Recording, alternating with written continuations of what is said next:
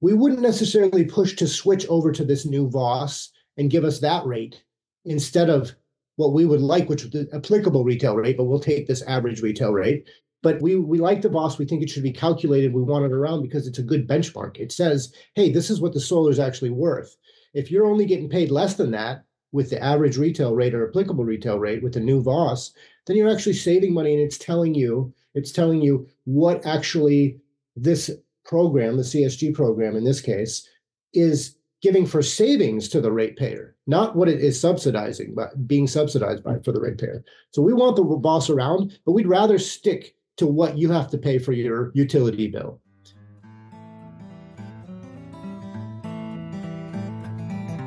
What makes community solar succeed at spreading the financial benefits of the clean energy transition to everyone? Minnesota's community solar program has been the nation's largest for many years, with half its capacity serving public or public interest institutions from local governments to hospitals. It serves 25,000 residential subscribers, many who are low income.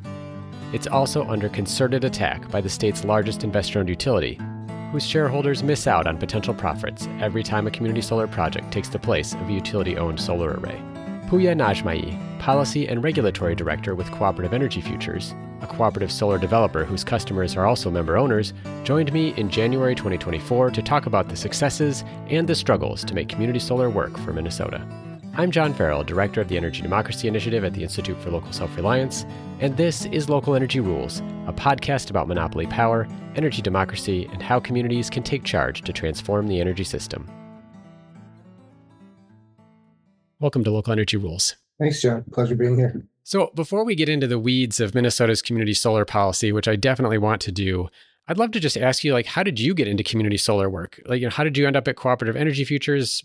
How did this kind of work align kind of with your life interests?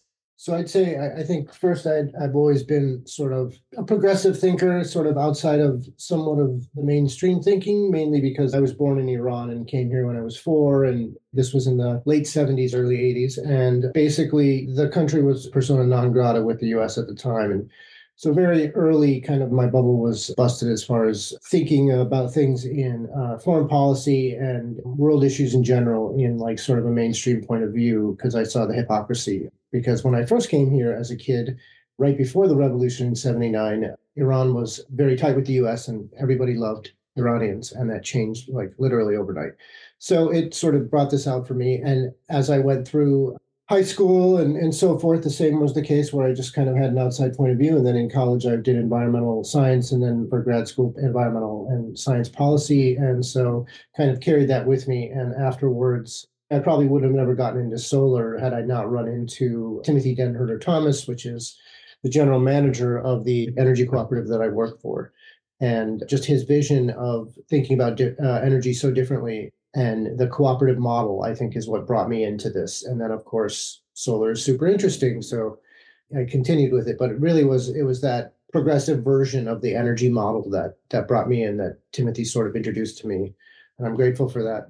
You've been around doing the solar work now for many years, maybe not all the way back, though, to in 2013 when the state first passed the community solar law. I think in a way it was sort of a sleeper because there were other things on the agenda that year, including the solar standard, which was mandating utilities to make some of their first investments in solar energy.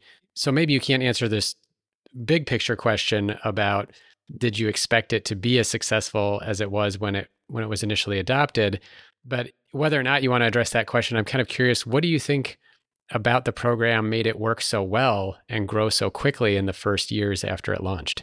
I didn't really get involved till 2014, 15. So I didn't have the expectations before it launched. Looking back, I'm still sort of surprised.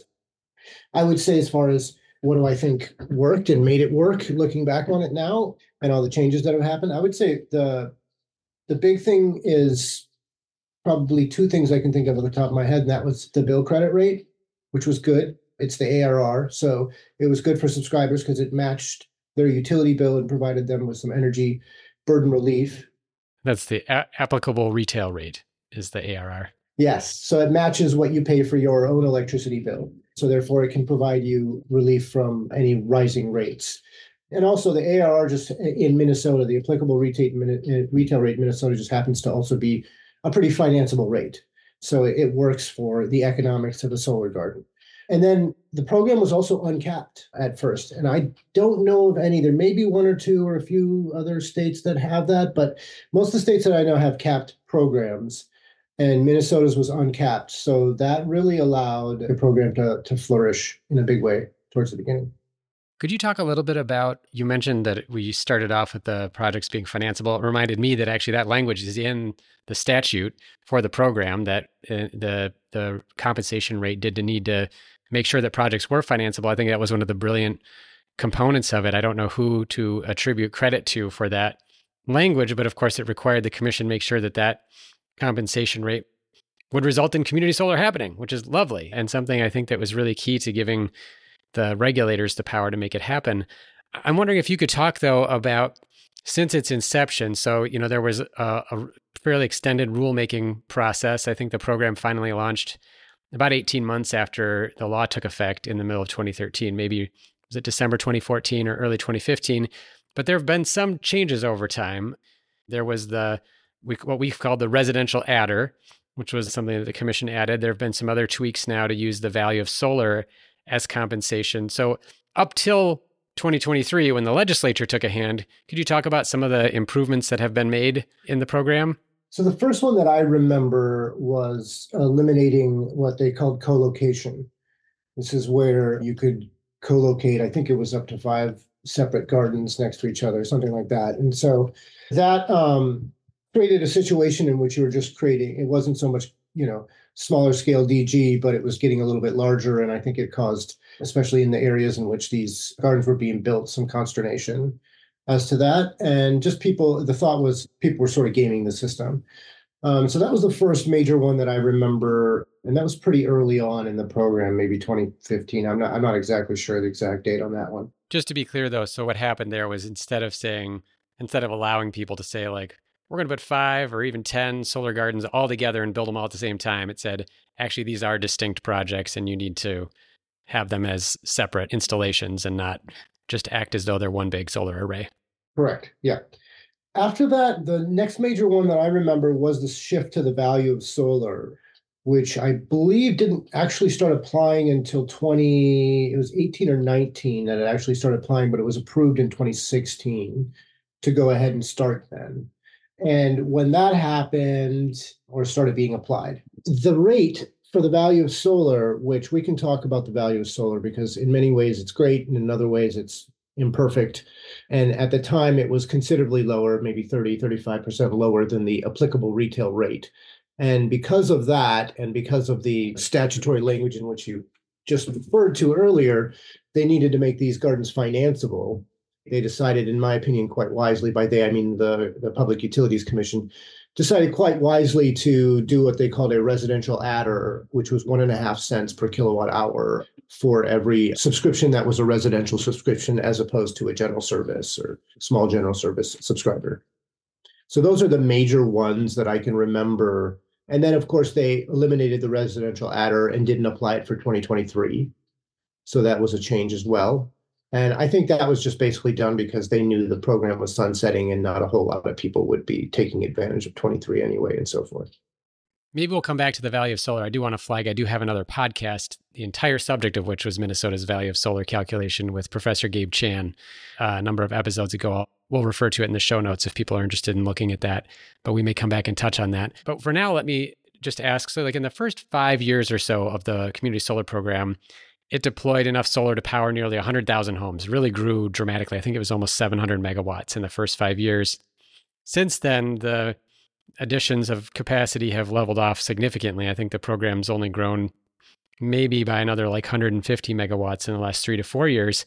Could you talk a little bit about what hasn't been working now in terms of being able to see deployment of community solar in Minnesota? Several things really tamp down CSG development. The first thing that I could probably think of off the top of my head would be the switch to VOS in 2017, which we probably should get into maybe a little bit because some people will wonder why I am talking about a switch to VOS as being a negative thing when I also argue in other circumstances that VOS is really the value of the solar. So, and that has to do with the imperfections of VOS and what it was like back then. Let's jump into it a little bit. So in 2013, as part of the legislative package that approved this program, it approved this alternative to net metering tariff, called the Value of Solar tariff, which Hui and I are both going to call VOS here any number of times. So just when you hear that, that's what it is. And the idea was to calculate kind of the costs and benefits of distributed solar explicitly, as opposed to sort of using just net metering and saying like, well, it's kind of close to the value of solar because it's what people pay for the electricity on site. And so we've got solar on site and it's roughly there. So it accounts for the avoided fuel costs for producing electricity in some other fashion. It takes into account avoided pollution, including carbon dioxide and other pollutants, avoided capacity that the utility might otherwise have to build in terms of infrastructure, power lines, substations, all that kind of stuff. And there's a couple other components. Maybe, I don't know if we have to get in totally into the weeds, but yeah, talk a little bit about, so the value of solar was lower than the applicable retail rate, as you mentioned, by as much as a third. So that was a big deal. And then the commission did the adder. Yeah, what more do you want to say about the value of solar? Obviously, it was this attempt to calculate accurately what the value of solar was, but I guess there were not always agreement on whether or not it was calculated in the right way. Yeah, the devil is always in the details on these kind of things. And the value of solar back then, and this has recently changed, and I'll get into that too, or recently is expected to change. It hasn't quite yet. But the point is the value of solar has the components that you mentioned, and without getting into some of the more complex nitpickier issues we had with the value of solar, I think the biggest issue we had with the value of solar that I could say right now that affected the value the most had to do with the avoided environmental cost stuff. In particular, the component of that would be the social cost of carbon. And in Minnesota, we had our own determination for what that social cost of carbon, and it was quite low. And the federal social cost of carbon was much higher than that. So Minnesota had its own way of doing this. And because of that, in our opinion, it really reduced what the value of solar, the VOS overall should be.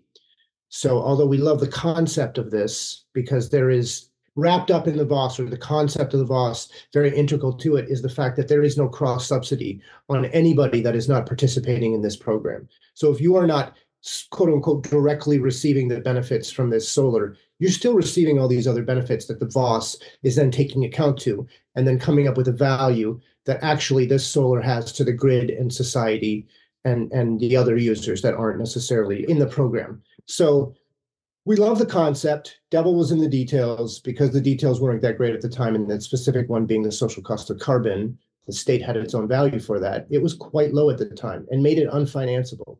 So that was the biggest problem. Like for us as Cooperative Energy Futures, we're pretty generous. In other words, our profit margins aren't as high as many developers because our owners are the people who get electricity. We're a cooperative. So there's no really use there taking up a bunch of money on the front end when our profits go back to them anyway. So the idea was high energy savings.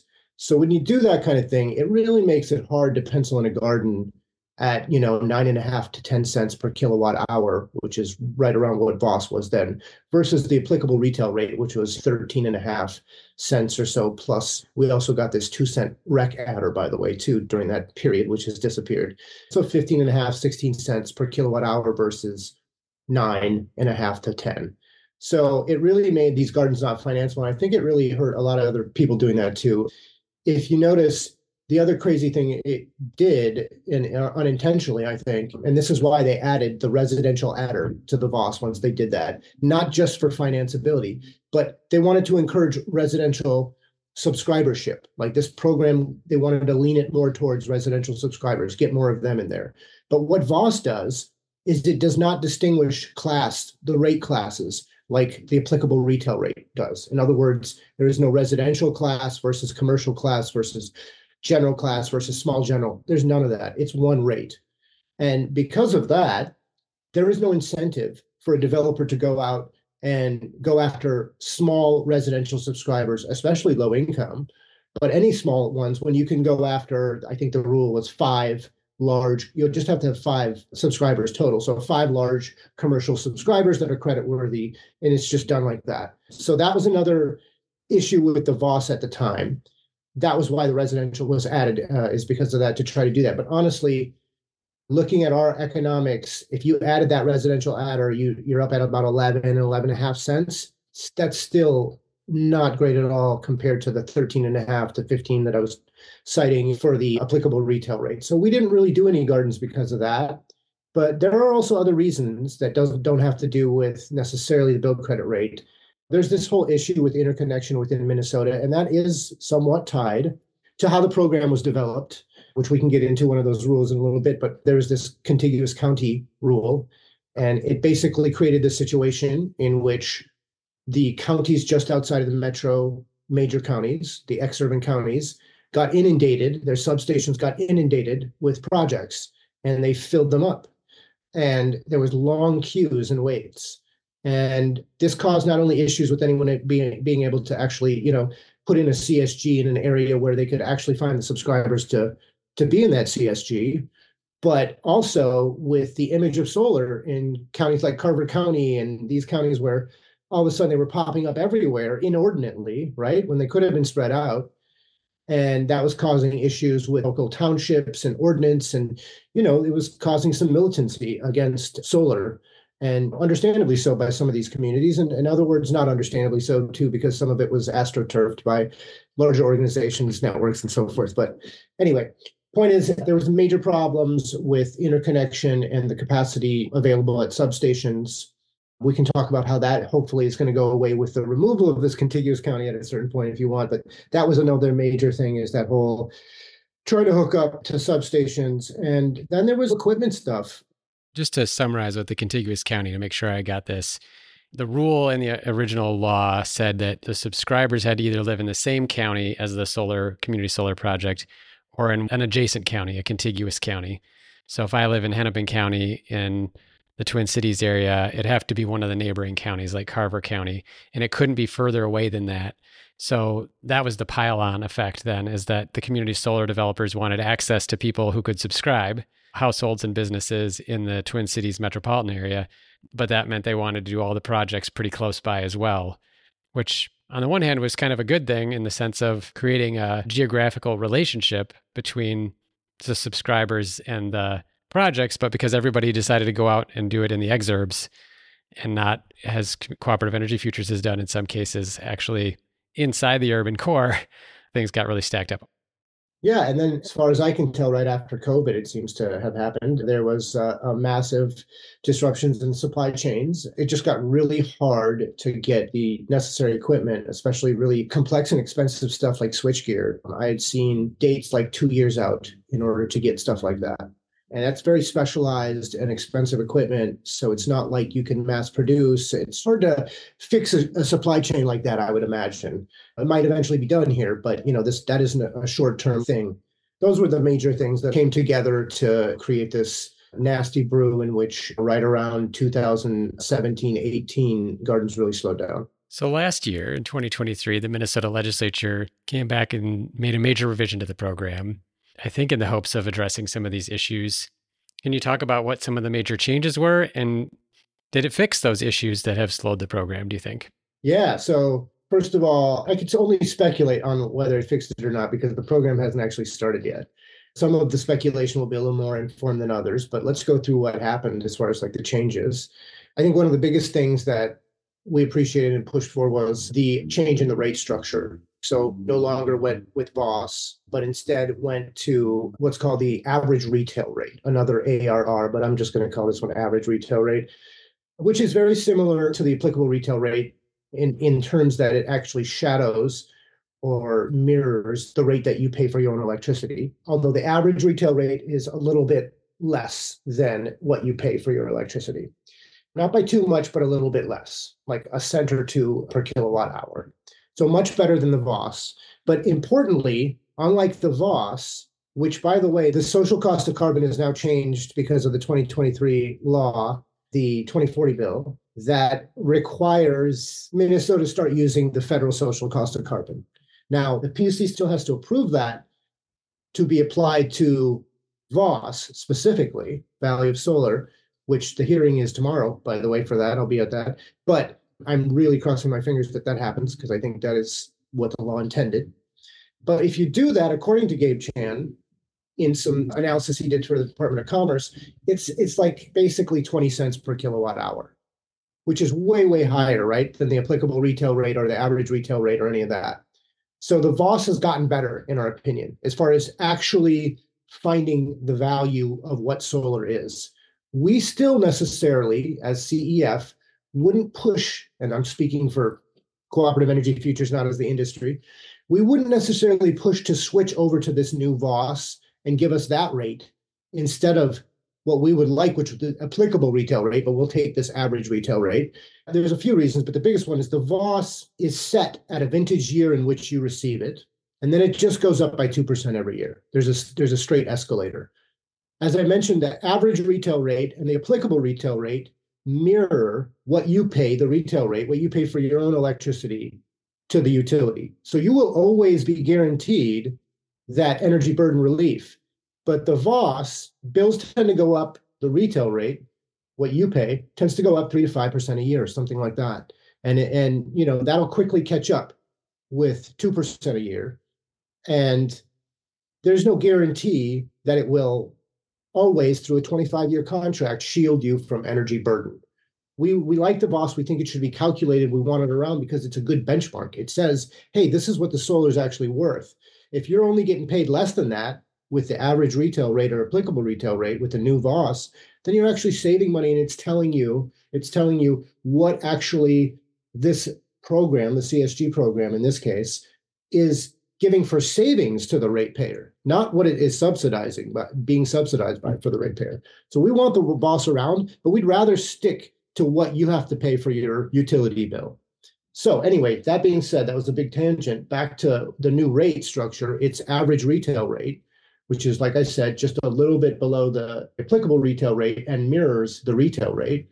And so that was really happy. There's different levels of it, though, sort of. So there's percentages of it you get. But luckily for low to moderate income, what the legislature decided as what low to moderate income is, which is 150% the average median income or below. If you're in that category, you get all of that average retail rate, 100% of it. And then there's the sort of graduation for if you're not in that category. If you're over it, you get something like 70% of it, of the average retail rate. And if you are a large commercial subscriber, you get something like 70% too. And I think you also, though, get the average retail rate. I believe it's the full for public interest subscribers. So that's a whole new category that was created. And these sort of state government entities, schools, tribes, hospitals, I think, or nonprofits in general is what it is, and like low-income housing providers. Which is pretty important since we just found out that the Department of Commerce filed in this regulatory proceeding. That's like half the subscriptions at this point is in the program so far is these public interest subscribers. So because they're trying to save money on electric bills for schools, for cities, for hospitals, et cetera, and that has a broad public benefit. So making sure that they can still participate and cut those energy bills is a pretty good deal. Yeah, it's really interesting. It's 55% of the entire program. It's a little over half is these public interest ones, right? So like schools, state governments and stuff, and then the nonprofits and the hospitals and so forth. And the new program just happens to require 55% either LMI or those public interest ones. So, I mean, interesting lineup there.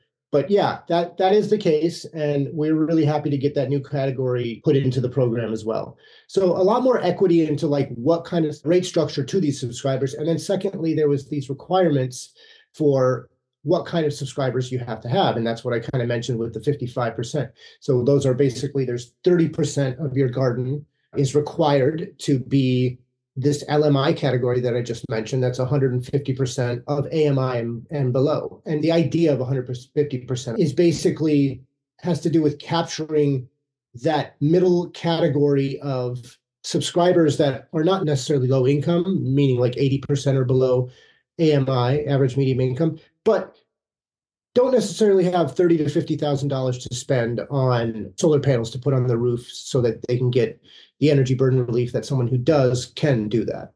And even though 150% of AMI in Hennepin County might seem kind of high, it is not very high at all in Winona or Fillmore County or some of these other counties. And it basically costs the same for them to put up panels as anywhere in Hennepin County for the most part. So that's kind of the reasoning behind that. And then the other major thing was we really like this one is that Commerce is now taking over the administration of the program. There's this bifurcation now where used to be Xcel would do the administration of the program that they hated and do the interconnection process, which you would expect because it is so-called their grid, right? Even though we pay for it. Now they're splitting that up. Commerce does everything that has to do with like getting into the program, qualifying, like having the right percentage of certain types of subscribers. How do you verify that? All the rules basically for like actually being accepted into the program. Xcel, all they do is interconnection now and paying the bill credits. And so there's supposedly the separate portal that Xcel is supposed to have for that, and then the separate portal that Commerce is doing and working on, and I believe opening up February 2nd. Hopefully, crossing my fingers, it'll still happen. I'll get back to how do I think that is going, but I'll just go through really quick the other things. Then there's consumer protections that are really good in this one to kind of weed out some of the unscrupulous actors that come into every market that you have in general. And then now there's instead of a 1 megawatt limit on the size of your solar garden per garden, it is now 5 megawatts. So how do I think they're going to affect the program? Well, I can just say as far as like the Commerce thing, we're super happy about that. But I can say Xcel Energy is doing their best to screw that up and to prevent Commerce from standing up a program that is good. I don't know if they're going to be successful in that. Hopefully they won't. We're really happy with the people at Commerce. We think that they are not only super competent, but I think they understand the value of all forms of solar, including the different types of DG as well. So residential, CSG, all the different stuff, and the new DG program that's going to be coming out. I think they really get it. And Xcel Energy, they're just acting as rational actors, right? Their object, they're like a machine whose object is to make money for their shareholders. It is not good for them to have generation that isn't theirs on the grid. So they're acting as rational actors. Commerce is, doing their best to stand up the program. They're doing great webinars. They're answering questions. They've been in touch with, as far as I know, anyone who wants to get hold of them and ask questions. So that's been going good. Xcel would not have done that. They would, take their time on all of that, slow roll any of that. And I'm hoping Xcel won't be able to muddle up things. They're filing really terrible tariff filings having to do with the program, adding all kinds of things that the PUC did not order for them to add. And so we are going through the process of that right now. So it's painful, but this is to be expected. And we're super happy, though, that is out of Xcel's hands. The 30% LMI stuff, I don't see how that will be messed up. I think this is great as long as Xcel doesn't mess up paying bill credits and we have to keep on them about making sure this subscriber gets this versus this subscriber gets that. I think this is going to be great. I think the public interest thing, the new subscriber classification is going to be great. It's going to keep anchor tenants, meaning larger tenants that really stabilize a garden financially, being public interest tenants and not tenants that, even though Club Foods may be good for the local economy and so forth, I don't think it's as much public interest involved as, say, a hospital or a school or something like that, a public interest subscriber. So I'm really happy with that. The 5 megawatt thing, I think a lot of subscribers are going to like that, and I think that will make the program more successful, meaning we'll definitely probably hit that 100 megawatt limit because of this. We're not going to have to worry about I hope, about meeting that because we don't really get to roll over capacity to the next year. So we got to hit it if we want it. We only have 100 megawatts for 3 years, the first 3 years. So I think that's kind of a good thing. Although CEF tends to want to put load close to generation for a bunch of reasons, including one you mentioned. It's very much people have more of a stake in their garden when it's closer to them. And that's sort of what we want to advocate for and get people to learn, is to have more agency over their electricity, over their power in general. We are going to take a short break. When we come back, I ask Puya what is Xcel Energy's latest strategy to hinder the community solar program. We discuss the crazy truth that community solar projects are underpaid, and Puya offers his advice to community solar advocates across the country. You're listening to a Local Energy Rules podcast with Puya Najmai, Policy and Regulatory Director with Cooperative Energy Futures. Hey, thanks for listening to Local Energy Rules. If you've made it this far, you're obviously a fan, and we could use your help for just 2 minutes. As you've probably noticed, we don't have any corporate sponsors or ads for any of our podcasts. The reason is that our mission at ILSR is to reinvigorate democracy by decentralizing economic power. Instead, we rely on you, our listeners. Your donations not only underwrite this podcast, but also help us produce all of the research and resources that we make available on our website and all of the technical assistance we provide to grassroots organizations. Every year, ILSR's small staff helps hundreds of communities challenge monopoly power directly and rebuild their local economies. So please take a minute and go to ilsr.org and click on the donate button. And if making a donation isn't something you can do, please consider helping us in other ways. You can help other folks find this podcast by telling them about it, or by giving it a review on iTunes, Stitcher, or wherever you get your podcasts. The more ratings from listeners like you, the more folks can find this podcast and ILSR's other podcasts, Community Broadband Bits, and Building Local Power. Thanks again for listening. Now, back to the program. I want to pivot and ask you a couple other questions about the program here before we run out of time. One of them is just, you mentioned Xcel rationally as not really liked the community solar program. Could you talk about some of their latest proposals that would curtail the community solar program and what impact they might have on solar development? Before I get into the biggest one, which is the applicable retail rate being proposed to switch to the value of solar rate retroactively for certain gardens that were developed during the period where we developed the most gardens. I'll just touch once again, they are doing their best to gum up the works of the new program. And if they get their way, I think they could probably make it so the first year of the program, the new program, nobody gets any real capacity. And they will have wasted 100 megawatts worth of what we could have put on the grid. I'm not saying I think that'll happen. I think if they get their way, that's what will happen. So there is that. And they're doing that through a bunch of different ways. So I won't get into all those. But then the big thing here right now is this summer, the commission asked Xcel to come up with a proposal to perhaps switch gardens that were built between 2014 and 16 that got this applicable retail rate, which is the vast majority of the 860-ish megawatts that is on the grid right now. They be retroactively switched, meaning in their, what is this, 7th year, 8th year, whatever, 9th year, whatever math is right now. My brain is mush, but, retroactively go back there, change the rate for that from the applicable retail rate to the 2017 vintage VOS. So what it was in 2017, which is somewhere around 9.5 cents. And that proposal, which, by the way, CEF, Cooperative Energy Futures, the cooperative that I work for, all of the gardens we built are on that rate. We have 8 of them. About 50-ish% of the people that are subscribed to this are low income. Many people of color. I mean, this is the populations we focus on. All getting energy burden relief from this would all of a sudden, if that switched, be instead of saving money by signing up to a community solar garden, they would be paying extra money than what they would normally be paying for an electric bill. With CEF, our cooperative, we're not going to keep them in these contracts. We already have stipulations that gives them an out, saying basically 3 months, give us 3 months notice, you can get out of our contract. And I don't think we'd do anything if they didn't give us the 3 month notice. The idea is not to penalize the subscribers, the people who own the co-op. So naturally, they're going to leave. They're not going to pay extra, at least most of them. And it's going to be very hard to fill in those subscriptions, basically with a premium costing product is what you're doing.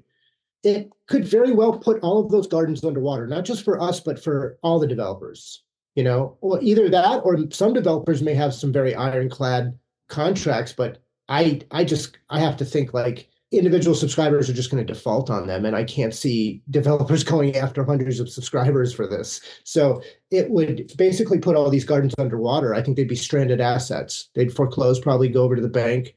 Many companies would have to, including maybe CEF, just shut off that part of those LLCs and that part of the business and carry on. And that's a lot of assets to be stranding on the grid. And then just as importantly, if not more importantly, is what it would do to the new program and then DG as a whole in Minnesota, distributed generation as a whole in Minnesota, that market. If you think about it, it is really fueled by developers and financiers that come in and pay the capital costs for this stuff. And they do risk profiles for all of this. And if they see Minnesota's rates are retroactively changed, especially after the PUC looked at this decision, this proposal to switch to Voss instead of doing the ARR rates in 2014, and they decided not to do that. And they let the program go. They said, this is going to make it financeable. They did that again in 2016 on September 6th and said, once again, yeah, we're going to switch to Voss, but not now. We're going to switch to Voss in 2017 and only pay Voss from there on. Meaning everything before December 31st, 2016, they all can keep the applicable retail rate. Those kind of decisions gave financiers and developers some pretty reasonable expectations to keep a 25-year contract at the same rates that they agreed upon. If financiers look back on that, and they will, they're doing risk profiles, and they see this stuff can be changed by the commission, therefore it can be changed in the future. I just don't see them putting a lot of money into Minnesota's DG market, which Xcel would love. And the state of Minnesota would suffer because we have pretty lofty goals to get to by 2040, or a long way. I wouldn't call it necessarily the most ambitious overall, but you got to work to get there. We're not going to get there unless we get all kinds of solar, in our opinion. So we need to get this on the grid fixed and this CSG stuff on the grid. And this is not going to help this at all. And it's also, like we mentioned, the majority of the subscribers are like governments, schools, things like that, cities, metropolitan councils, these kind of things. And several of them in the public comments mentioned that, and I remember Sauk Rapids being one specifically, we might not trust any government energy programs after this. If you do this to us, we're going to lose, in some cases, millions for some of these institutions. Why should we deal with this? Why should we trust you after this? All that. And then you think about subscribers too. Like anyone wanting to sign up for this now, the word's going to get around that this happened, and these people who signed up for it before all of a sudden got screwed out of their rates. So this is a huge deal. And so far, the public, I think there's well over 500 public comments in right now. And I think there's 60-ish institutions that have written in all against this change.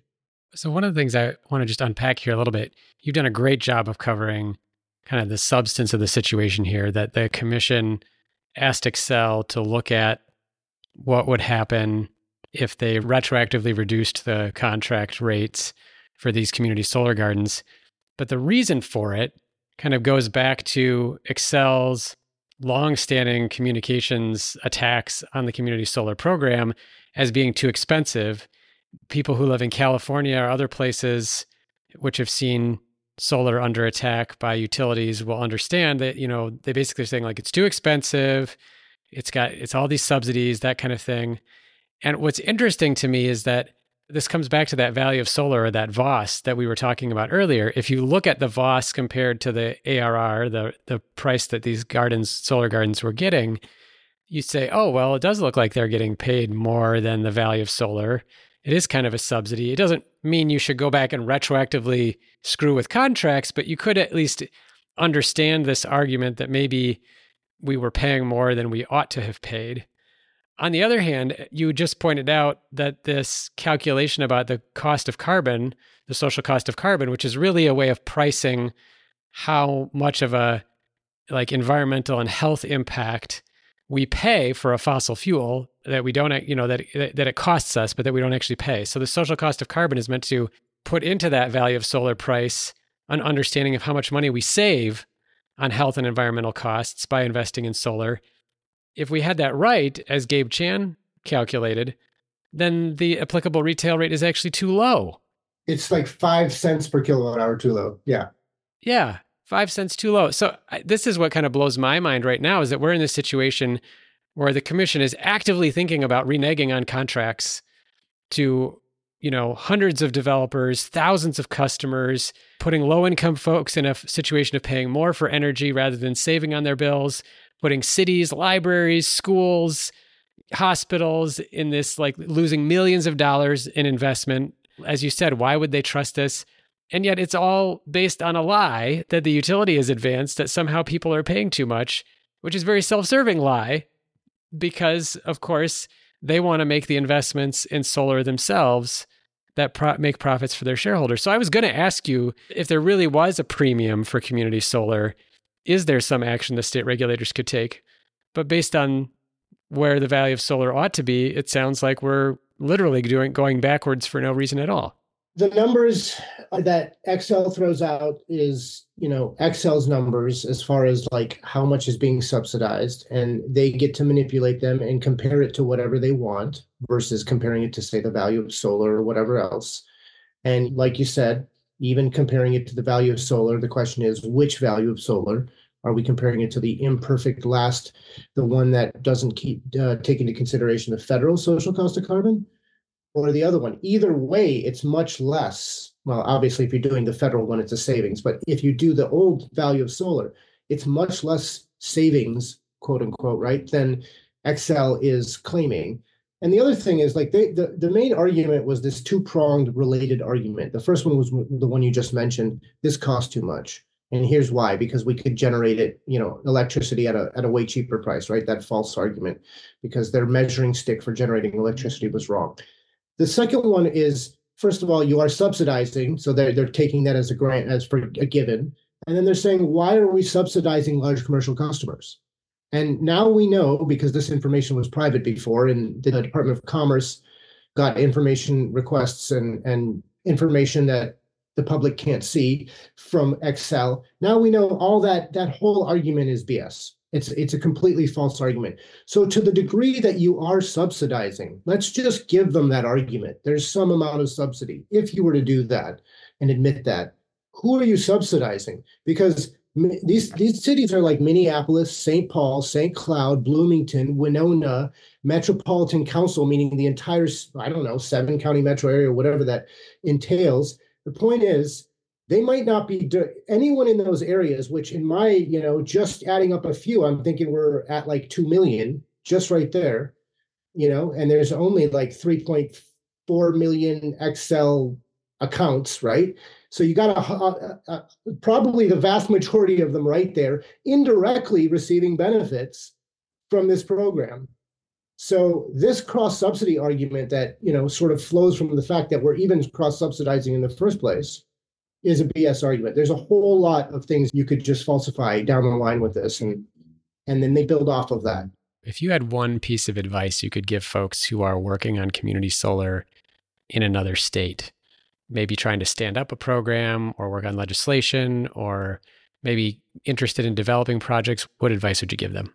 Yeah, if I was to distill it down to one, I think the best thing I could say is build a strong coalition of advocates from all types for your, whatever it is, DG, community solar. Build a strong community of advocates and work with the residential solar subscribers, work with your trade organizations, work with the CSG developers, work with nonprofits that work into this, work with groups that just advocate for DG in general that aren't trade organizations, the nonprofits like Vote Solar and Solar United Neighbors and all these kind of. Build a really competent, wide, diverse coalition of allies that you're on the same page, communicating, being honest with each other, because the utility will swamp you at the legislation with 100, in Minnesota's case, 100 plus lobbyists. And I don't know what their team of lawyers looks like, but they will swamp you at the PUC, and you're going to need all the work you're getting, all the help you can get, and you're going to need to divide it up. And people, like it just happened today, are going to catch things that nobody else caught. Last moment, say, hey, I need you to submit this, or help me submit this, or who should submit this, because stuff's going on, and what's the best strategy, and blah, blah, blah. You basically need to create a team, because the utilities have a huge team. So that's my best advice. I could give a bunch of other, but I'd say that is foundational, because a whole lot of minds working at this in different ways, yet on the same page, is really the only way to fight large monopolies like this. Puya, thank you so much for taking the time to chat about Minnesota's program and for all of the effort and energy that you put into preserving this program in a very uphill battle. It's appreciated so much. No, thank you, John. This was a pleasure. I had a lot of fun.